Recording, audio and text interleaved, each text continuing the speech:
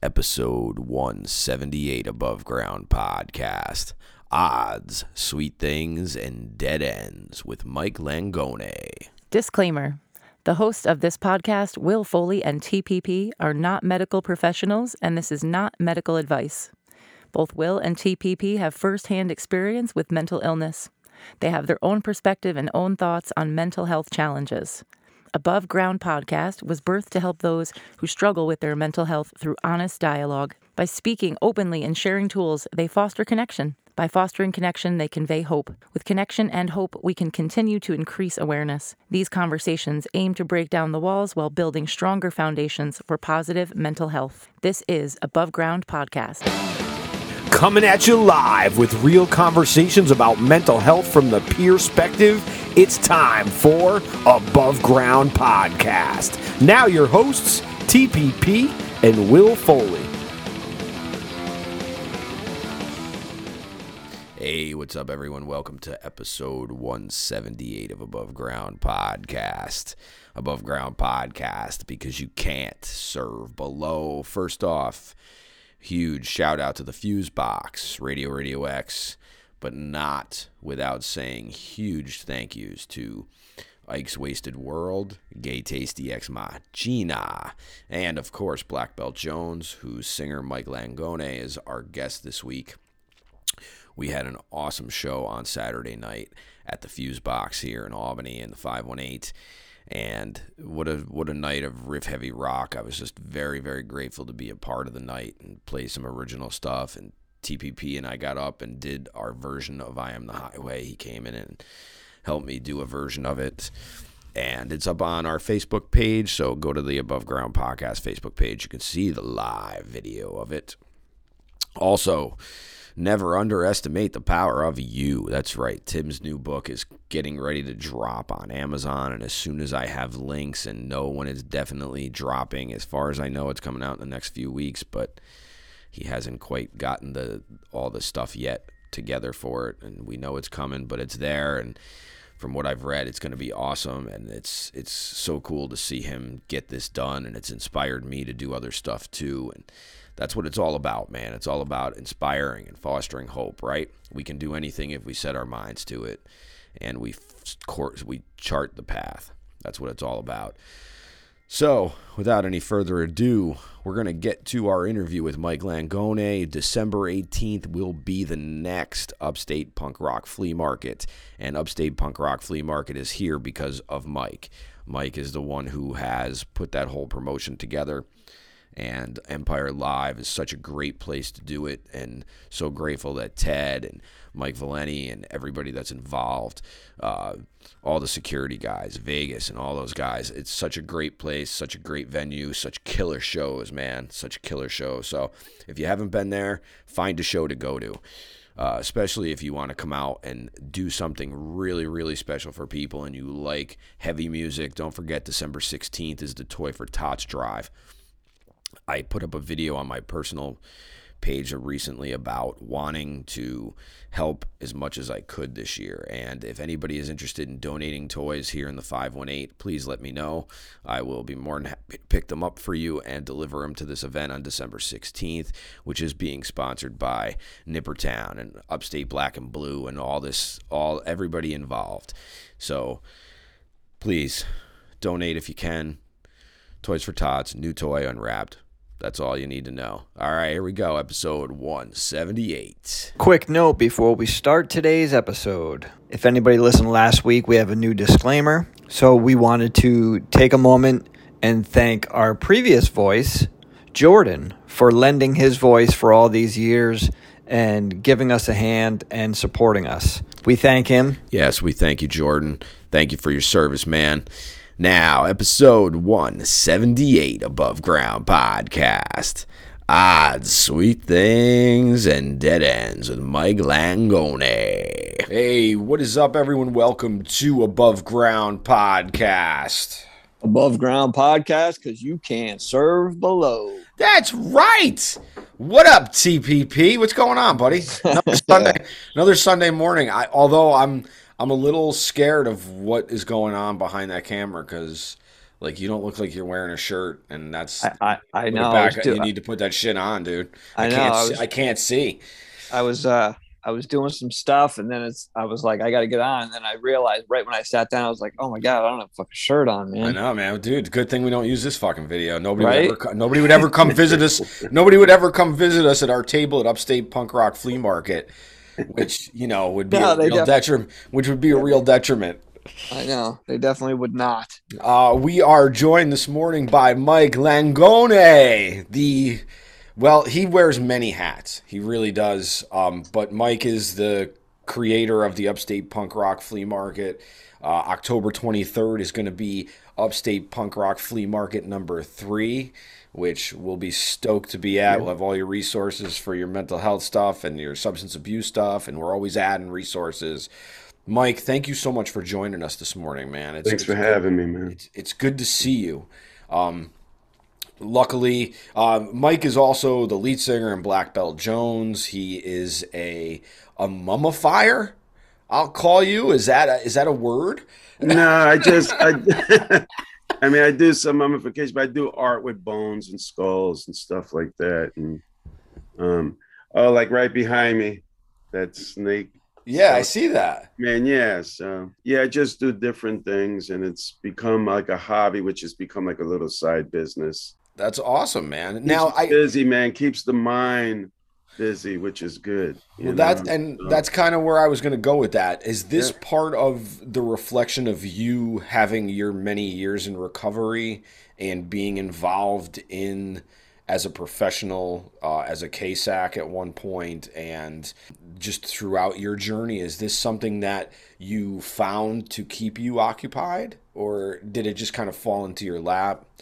It fell into my lap, kind of. God, I can't even like really pinpoint when I really started doing it, but I was always like a collector of like certain skulls and stuff like that. And then I started putting some things together, and it just, I think I had a couple of friends that said, hey, this looks really cool. You should, do this and sell it and do it. And it's become like a small business, and it keeps me out of trouble. That's awesome, man. And keeping you out of trouble, that's a big thing, man. Yeah. So for anybody who doesn't know who you are that listens to the show, can you just give us a little bit of background and tell us about your journey? I grew up on the Lower East Side of Manhattan, when it was really the Lower East Side of Manhattan, when it was not great the way it is. It's much better now. That's a double-edged sword, because we don't want to get into all the politics of how that transitioned. But basically, they got the poor people out, and they're still getting the poor people out. So right, let's stop it there. Yeah. But I don't know. I always grew up with a lot of anxiety, and this is in hindsight now. So I definitely felt like I had a lot of anxiety and a lot of depression as a kid. And I think the first time I got drunk by myself, I felt an ease. I felt the calmness. And I think that started me off into like a world of like addiction and making a lot of bad decisions. But I think in the beginning, it really helped my mental health in a way. Like, it kept me from hurting myself, I guess. Didn't really realize I was hurting myself in a different way. But it made me feel better, like I can cope with what was going on around me. So. From the way I understand it, and you say the first time you drank by yourself, that is a very big distinction in there. It's not like you were out partying with your friends. It's the first time you drank by yourself. So obviously there was something inside of you, traumatic experiences or just life in general, that propelled you to need to ease the pain that you were feeling. Mm-hmm. Oh, yeah. Has that pain ever subsided for you? Yeah, I mean, oh God, I'm definitely a different person than I was. I think a lot of it is just acceptance too, and just like can't focus so much on why. It's more like how I can make things better. You could get stuck on why, and then you'll have some smart guy that'll say, "Why not?" Right? Yeah, why not? Why not? Right? Why not? I always like those guys. Yeah. Why not? Why not throw yourself into a world of being able to not cope and using those negative coping skills that we learn sometimes by accident, We see it around us.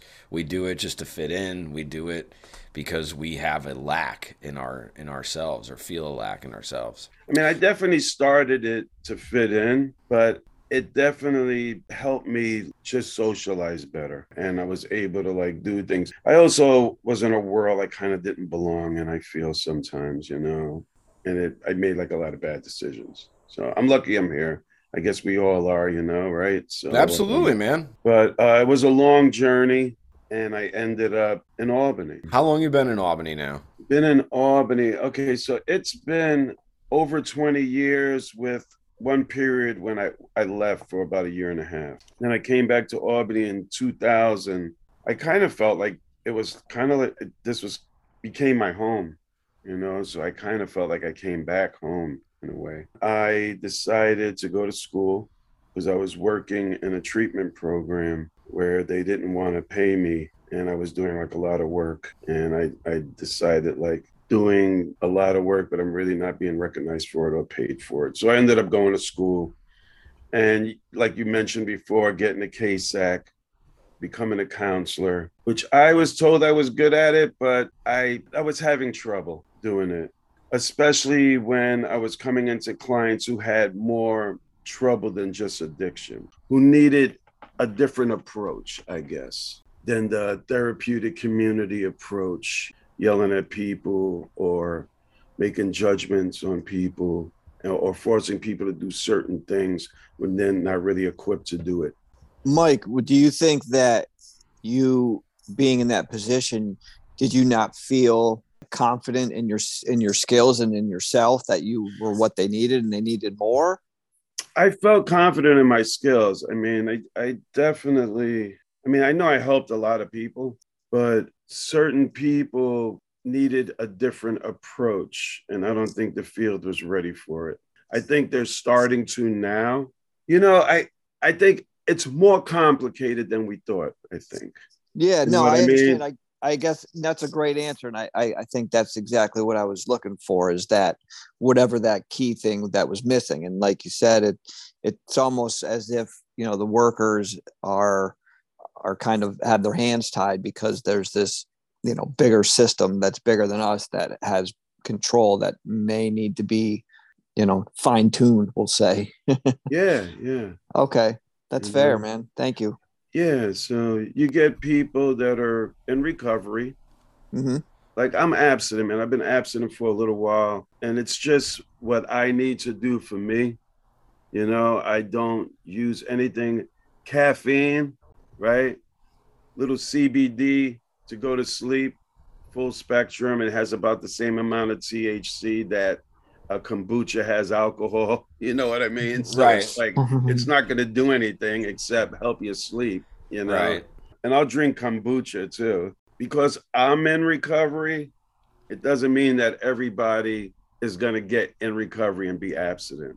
And we have to find a way that's going to work for the individual, and I also think there's a fine line, that we got to be careful, because sometimes I feel like, and I hate to use the word enable, sometimes we could be sending a different message to people. And it's like, I don't think it's okay to shoot dope and smoke crack. I think it's really bad. It really ruins your life. It makes you people don't want to be around you too, but it makes you also become a person like that you really don't want to be, because when I was caught up in that, I was definitely doing things and being this person that I really don't want to be. And I was lucky that I was able to stop. And some people don't make it. They end up dying on it, which I've lost so many friends, so many clients, so many associates, so many family members. Like I can't even count. Like I just lost somebody not too long ago who was like a brother to me, who I lived with, who I played in a band with. It's devastating. You just mentioned that you've lost a lot of friends and family. So I wanted to know, do you have addiction in your family like so many of us do? Or was this something that just kind of hit you? Is there like diagnosed mental health conditions, undiagnosed? There is. My father definitely was a heroin addict and an alcoholic, and he died because of that. There's some mental health in the family on his side, and it definitely addiction has affected my family for sure. On my mother's side too. Not my mom though. As it My does. mom just had my mom just had a bad picker, but she was like really a good person. Was liked by a Yeah. lot of people. Yeah, she was Yeah. really good. Yeah. Yeah, as it turns out, like most of us have some sort of addiction that runs through.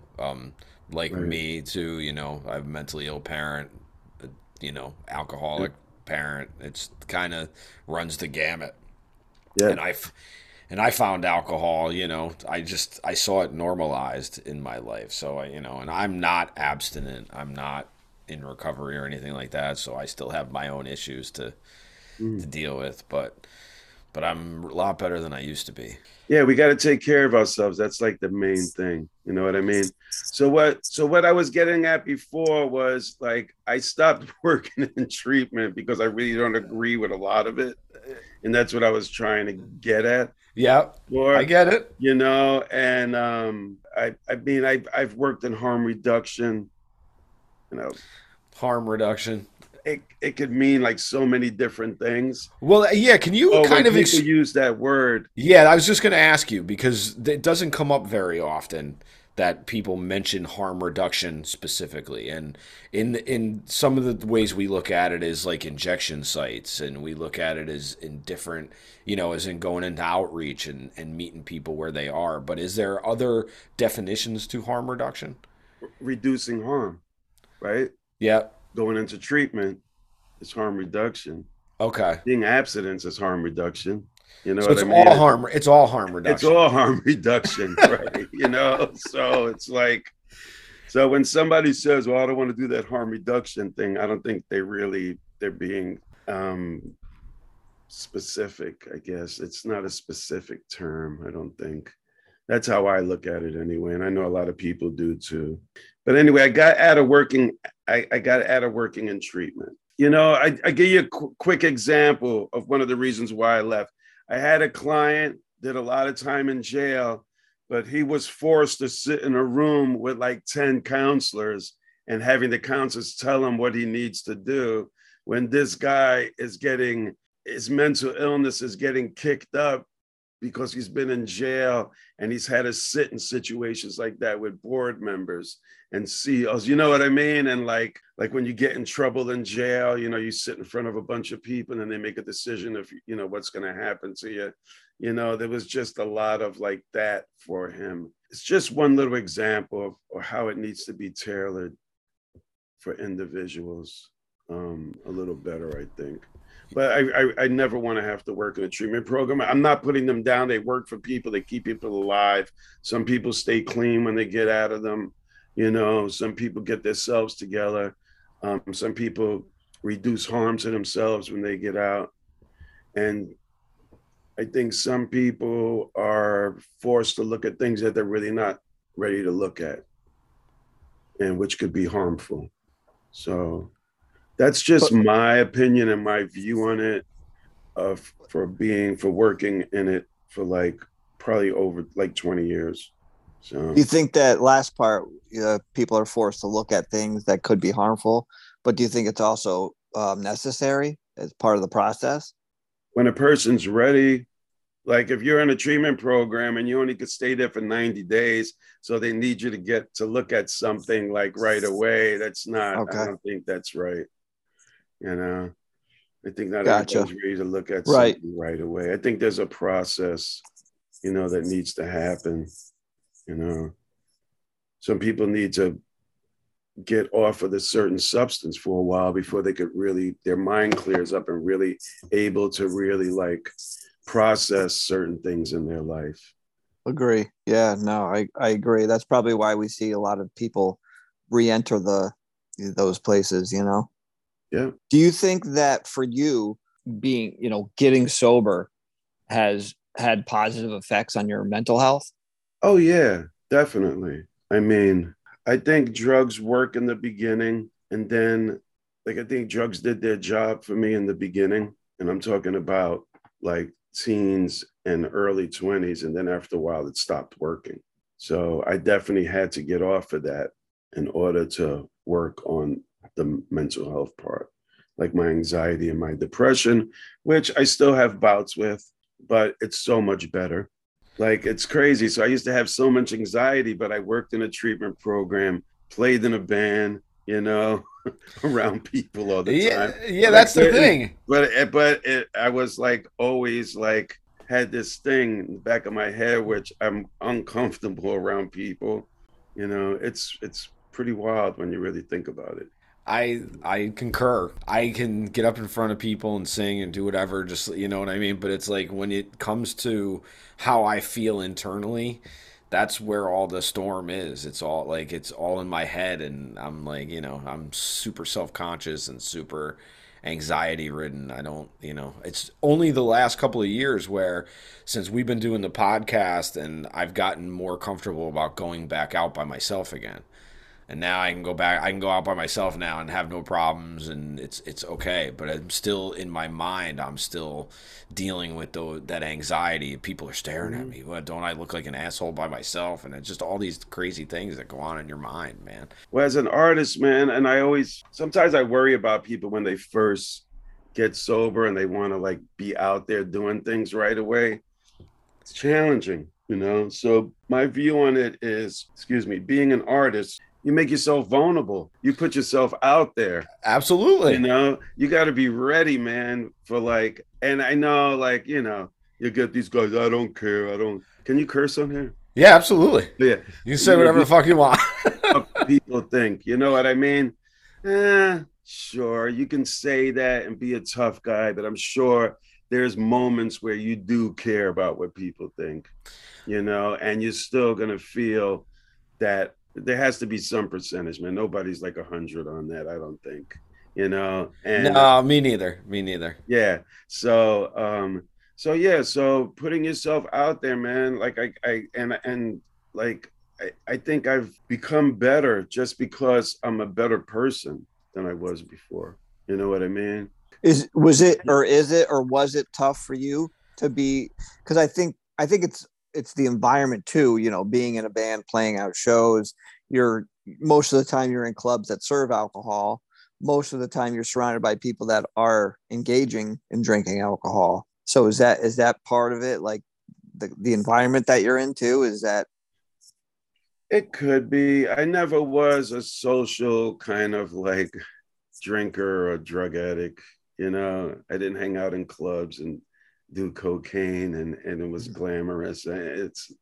I was a very street person. I'm totally a different person than I was before, so yeah. What do you think when you ride down Central Avenue and you go around the corner on Robin, or you go in that area and you see that's how I was. Okay. It's not good. Yeah. What do you think are some of the things that helped you get where you are today? Being in recovery, I mean, working on I don't know, just doing some of the work that the program I'm in helped. And then also living life, man, jumping into life and making myself vulnerable, like I said, So vulnerability, you're saying, is a superpower in a way. It could be when you're ready for it. You said when you were ready for it. Was there one incident that really brought you to recovery? Did you get a really big smack in the face to bring you to recovery, or was it just a succession of things that brought you to that? I think it was a succession of things. I think I was feeling, well, I tell you, man, I was caught between a rock and a hard place, and I always say that I wanted to kill myself, really did. And I wanted to stop, but I couldn't. And I was not feeling good about myself at all. So I was in that crossroad. I chose giving it life another shot, and it's worked out. I would say it has, my friend. I would say it has, because holy shit, you got yourself wrapped up in all kinds of stuff that you do, and yeah, it keeps me. And like I said, man, I'm able to put myself out there. Judgment can come, let it come. Do I care? Yeah. Am I gonna let it control my life at this point? Probably not. Not everybody likes the bone art that I do. Right. Not everybody likes that stuff. Some of my friends do. Some of my friends don't like it. So it's like I just did art on Lark with Kayla Green. She does like art with she puts teeth on jewelry and stuff like that, and Okay. bones and stuff. And so we're in art on Lark, and 80% of the people look at us like we're out of our minds, and 20% come and buy things, so that's fine. That's the 20% that matters. Yeah. Then you just got to make the next. You got to make it 21%. And Yeah. That's I think life, it's though, actually- I think, I think it's actually kind of reflective of who you are and where you've been, because you've kind of picked yourself up from the depths and near death, and you're kind of what you're doing is you're kind of recreating these artifacts that still provide an energy source, and what you're doing is a remembrance thing. It's no different. I don't think what you're doing is any different than us keeping ashes of our pets on our dressers like I have. I have a pet Right. cemetery on my dresser, so I don't think there's any difference in that as you putting together bones and stuff. You're actually like giving them like another shot at life in a sense. Yeah. I just cleaned speaking of ashes of a pet, I just cleaned someone's like dog. Yeah. Yeah. Yeah. Did they ask you to put their dog They back? just want the bones. Yeah. Yeah, That's skulls and Wow. Yeah. wow. Pretty That's heavy wild. duty, First time man. I've ever done anything like that. Yeah, it's pretty wild. Yeah, that's heavy duty, man. Yeah. So it's fun. It's fun. And like I said, it keeps me busy. And it's something I could do by myself too, which I like. Like, I play in a band. I got, you mentioned Black Belt Jones, which there too, I'm able to use that as an outlet also. A lot of my lyrics are about like mental health and addiction. Absolutely. You can check out their 4-song EP on Bandcamp under Black Belt Jones. Tim and I were fortunate enough to see Black Belt Jones recently with the Clay People. The Clay People releasing their brand new record. They were just playing here at Empire live, and great set, really awesome sound. If you're fans of like Queens of the Stone Age and Caius and bands like that, like you'll dig Black Belt Jones. Thanks. Oh, you got it, man. Absolutely. Loved it. It was great. Good set. Now I just got to get on Bandcamp because I'm not on Bandcamp. I got to get on Bandcamp. Oh yeah. So what I do now is I work in a housing program for the homeless, in which I work with a lot of people who have serious mental illness and addiction, and it's very, very challenging. I'm able to connect with people pretty well, but man, it is still like a very challenging job. And That's gotta be tough. What is? Can I ask the difference between the two? Because you had mentioned before about working, and leaving that because maybe the restraints or whatever. But I feel like this is equally, if not more, as heavy. Yeah, and yeah, I mean it's yeah. Do you feel like you have less constraints on you on this one, or? I could be more creative with this job. I could definitely be more creative. But our main goal is to house people. So our main goal is not to get people mental health services and get them off drugs. But that is an option for them. So that is something that I will help them with. Some people are getting services already. And then some people don't ever want to get services.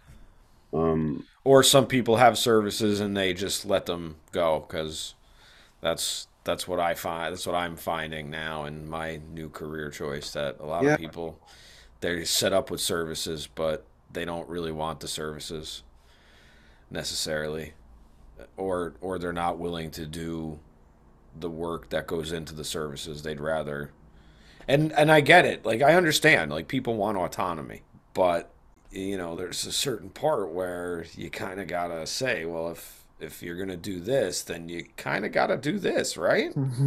Eventually, yeah, I would think. I agree. Do you think that, Will, are some of the people that you see, is it more of are they like mandated to do it? It's not necessarily their choice, so they just kind of do it to appease other people? Well, For me, for where I'm coming from, our stuff isn't necessarily mandated as much as certain aspects of it are for certain individuals, but individuals that are outside of that are going back into community. It's not mandated, and you set them up with what we call a health home service, which is like this whole management system that creates this thing where you get all your treatment, you get your you get your living arrangements and stuff, but there's certain aspects of those treatment programs that you have to fulfill. And then what happens is people close cases and people wind up back through the cycle again. Yeah, the system is not great. No, it's not. It's a very challenging, and like I will second what you've said about it's changing. It is changing, but I it's nothing is ever going to change as fast enough as we need it to. Right. And it's too bad because there'll be a lot of collateral. There's a lot of collateral damage because of that. Yeah. I find that most of the people that are homeless are suffering from mental health really, really bad. They have serious mental illness Now, that's not being addressed properly, or there's lack of services, and they just cannot function, amongst society in a way that they can go get a job, get an apartment, maintain it. It's challenging, in in your in your work, do you see a lot of individuals that are, yes, they have mental illness, but do you notice that there's a lot of people that have cognitive like delays and could actually be on like the OPWDD spectrum as much as it is a mental illness or a chemical addiction? Yeah, definitely. Yeah. Yeah. Because I have noticed that there's a lot of individuals out there who have cognitive delays that really should probably be in like a system for developmentally disabled people as opposed to being in a mental health system, which I believe does probably cause even more problems too because of the way treatment is done and the medicines that people use and the things that they're given during the course of the day. And it's hard to set somebody up for success out in the community when you can go to the nurse's station and get your, PRN whenever you need it, and you don't necessarily have that outside. And I don't necessarily know if we set people up for success as much as we just set them up to manage them to be part of it. I don't know. It's just something that I'm seeing myself. Yeah, and like I said before, man, there's a lot to it. There's no straight line. It's not black and white. It's really there's a lot of different layers, and with addiction too. Oh, absolutely. Yeah, we used to think just do this and that's it. No, it's not like that. No. It's a lot of different things, you know. But the thing about it is and this Tim and I talk about this quite a bit, is that I say that you have to have a willingness to come to recovery of any sort. You have to be willing to admit, first of all, that you have a problem. And I think so many of us have a hard time with that because we have these self-developed ideas of what we were supposed to be, and then we hear all the things that we've heard throughout life. You should be this, you should be that, or you don't need that, you're just this or whatever. And the judgment is very difficult to get over. Yeah. We're usually the last people to know the Right. individual that's suffering, right? Right. The same thing with mental health, because I've met so many people that deny that they have a mental health problem when it's obvious that they do by their behavior. There is something that needs to be addressed, but they deny it and they don't want help. So it puts them in these situations where they keep repeating these same, like this vicious cycle that they're on without drug use. just mental health. Mike, do you have a thought on why they don't acknowledge it, or do you think they may just not understand it fully, or do you think there's something? I mean, most of the time clients won't talk to you about it if they're denying it. So I could come up with ideas. I mean, I've had clients actually that have been in a certain type of system, mental health system, are out of it now and refuse to admit they have a mental health problem. So I'm guessing that they had a bad experience with the providers. So maybe even the stigma that's behind it. There's a stigma behind it. That's another one, which, yeah, it's a heavy stigma too. For sure. You know? Yeah, that's a very heavy stigma. Yeah, it's a good point. You know, yeah, I mean, people have bad experiences and don't want to return to certain places to get help. It can be just as traumatizing to people as it is to, you know, it's almost, I think a lot of people would rather just have their status quo of what they feel good and then not go through that again. Is there a way to improve that though?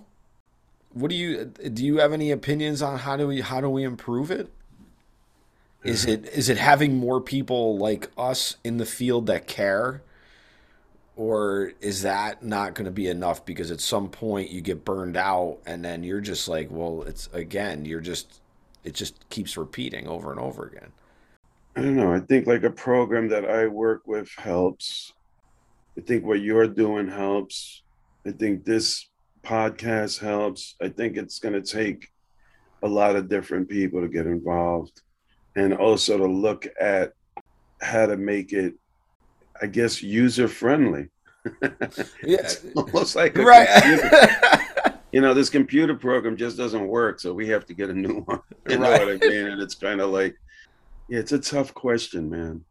You know, I was thinking about how could we make the shelter system better, because a lot of people will not stay in a shelter.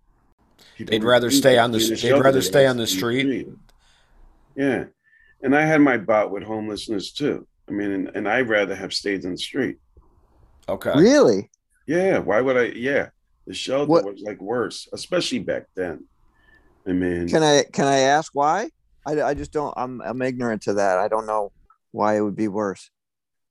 There's not enough accountability amongst people who are there for other reasons and putting people in danger. It's almost like being in a bad jail sometimes for some people.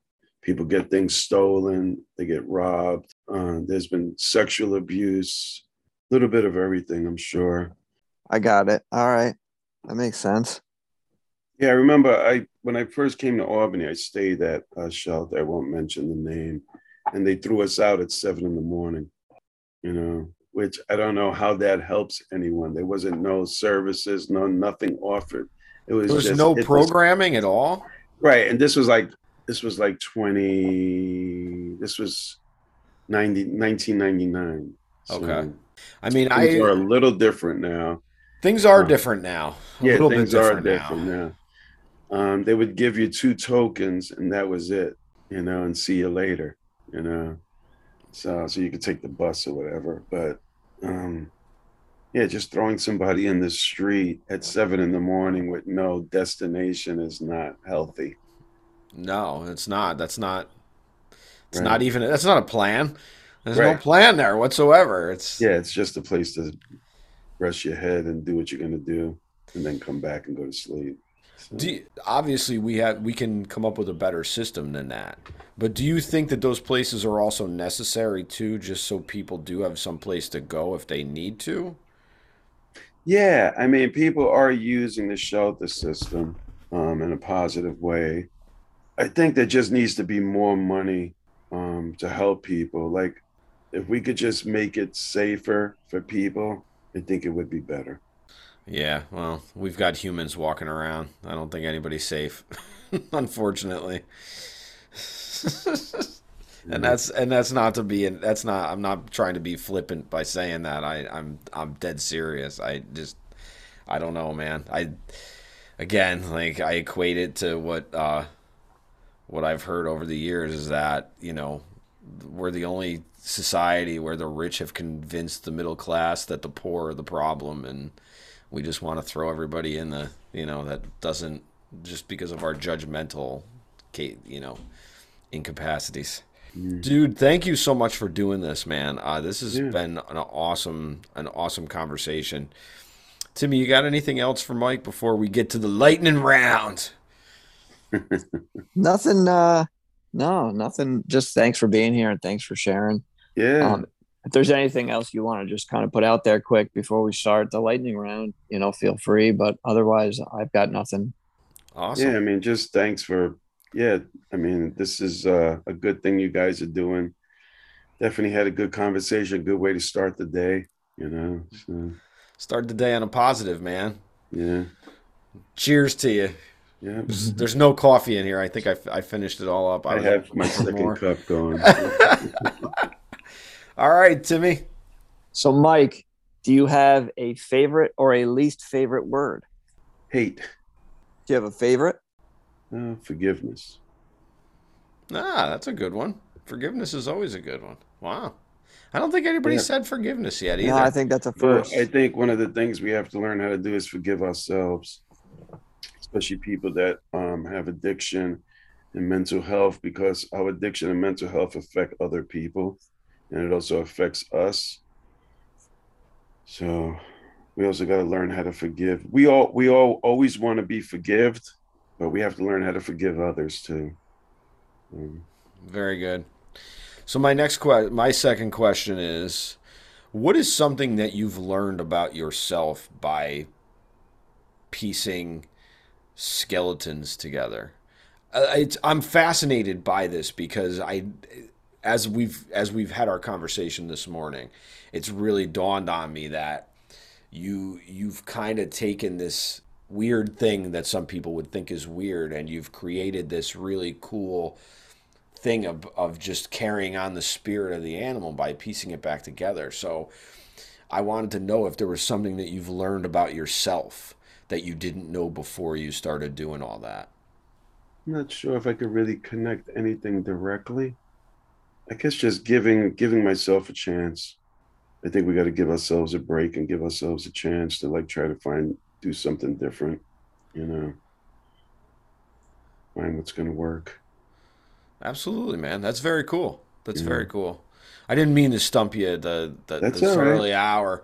No, it's fine. It's just probably better when it's. I don't gotta think so much. I do. I just find it fascinating because it like as I was looking at all your Facebook posts for all the projects that you're doing with it, I was like, wow, it's pretty incredible that you're connecting life and death in that way. It's really cool and esoteric and neat. So I didn't know if there's been a deeper meaning to it or not. Excellent. So the last question, if there was something that you could do or that you would like to see done for mental health as a whole without any kind of restraint, what would it be? I think I would like to see an improvement in the shelter system, where the shelter system is safe for people to go to. Because a lot of our people that have serious mental health are in the street and refusing to stay in the shelter because they don't feel safe. If we could make the shelter system safer and more user-friendly, I think we could open the door to help more people with mental health. Is it a lack of resources across the board? Is it a lack of certain resources? Is it a lack of volunteers? It's because they wouldn't have Code Blue if it wasn't, right? Right. Right. Yeah, that's... Code Blue houses more people during the winter. There's a lot of people that are not getting housed. I think they're doing their best to house people that come forward for services, but I think it's more of the people that don't want to come forward for services because of their experience with the shelter system. So if we made the shelter system better, more hands-on, more people working, I'm assuming that when when guys are sleeping in like a dorm, they probably have like 1 or 2 people working the floor at night. Maybe they need more, maybe there needs to be more money put into it, more jobs, more hands-on, more peers, people that have been through it. And there is a glimpse of that. I mean, it's slowly happening where there are peers, and there's a couple of shelters that are doing some really good stuff in Albany. That's good to hear. That's good to hear. Yeah. It's certainly needed. It's certainly necessary, and we have to more. Yeah, I'm with you. I'm with you on that. Mike, thanks so much, man. Thank you so much for taking your morning and being here with us, man. It's man. Thank you. Man. Thanks, Mike, for everything. Thanks for what you do, for the community, and just thanks for sharing your story with us today. Yeah, thank you, man. Thanks for having me, guys. That was Mike Langone from Upstate Punk Rock Flea Market, Black Belt Jones. Odds, sweet things, and dead ends. That's right. Episode 178 has come to an end. Thank you so much for listening. I wanted to take you out with a Black Belt Jones song, which I'm going to share its entirety. It's called Save You Today. Don't forget, please rate, review, subscribe, follow, friend, do all the things. Share our episodes. Let us know you're listening out there. This was episode 178. Can't wait for the rest of the year and into 2023. TPP and I are working hard to try to get new guests and expand things. And don't forget, Tim's book should be dropping any day now, and as soon as we have links, you'll be able to find them on the Above Ground podcast pages everywhere, so please check every day. And again, thank you so much for listening, supporting, and buying us coffees. Thanks to everyone who came out on Saturday night to the Fuse Box to share in local live music. We appreciate it very much, man. So until next week, get well, be safe, and stay above. Here is Black Belt Jones.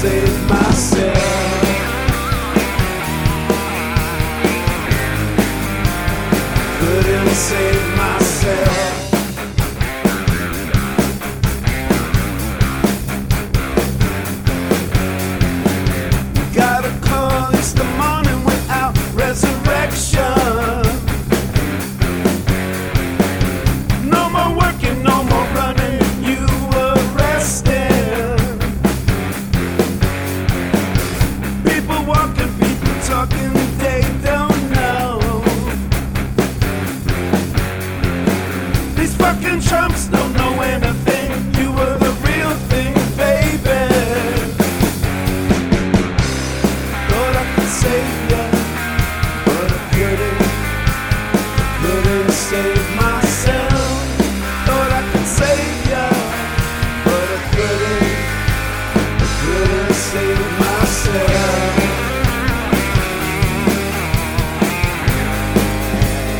Couldn't save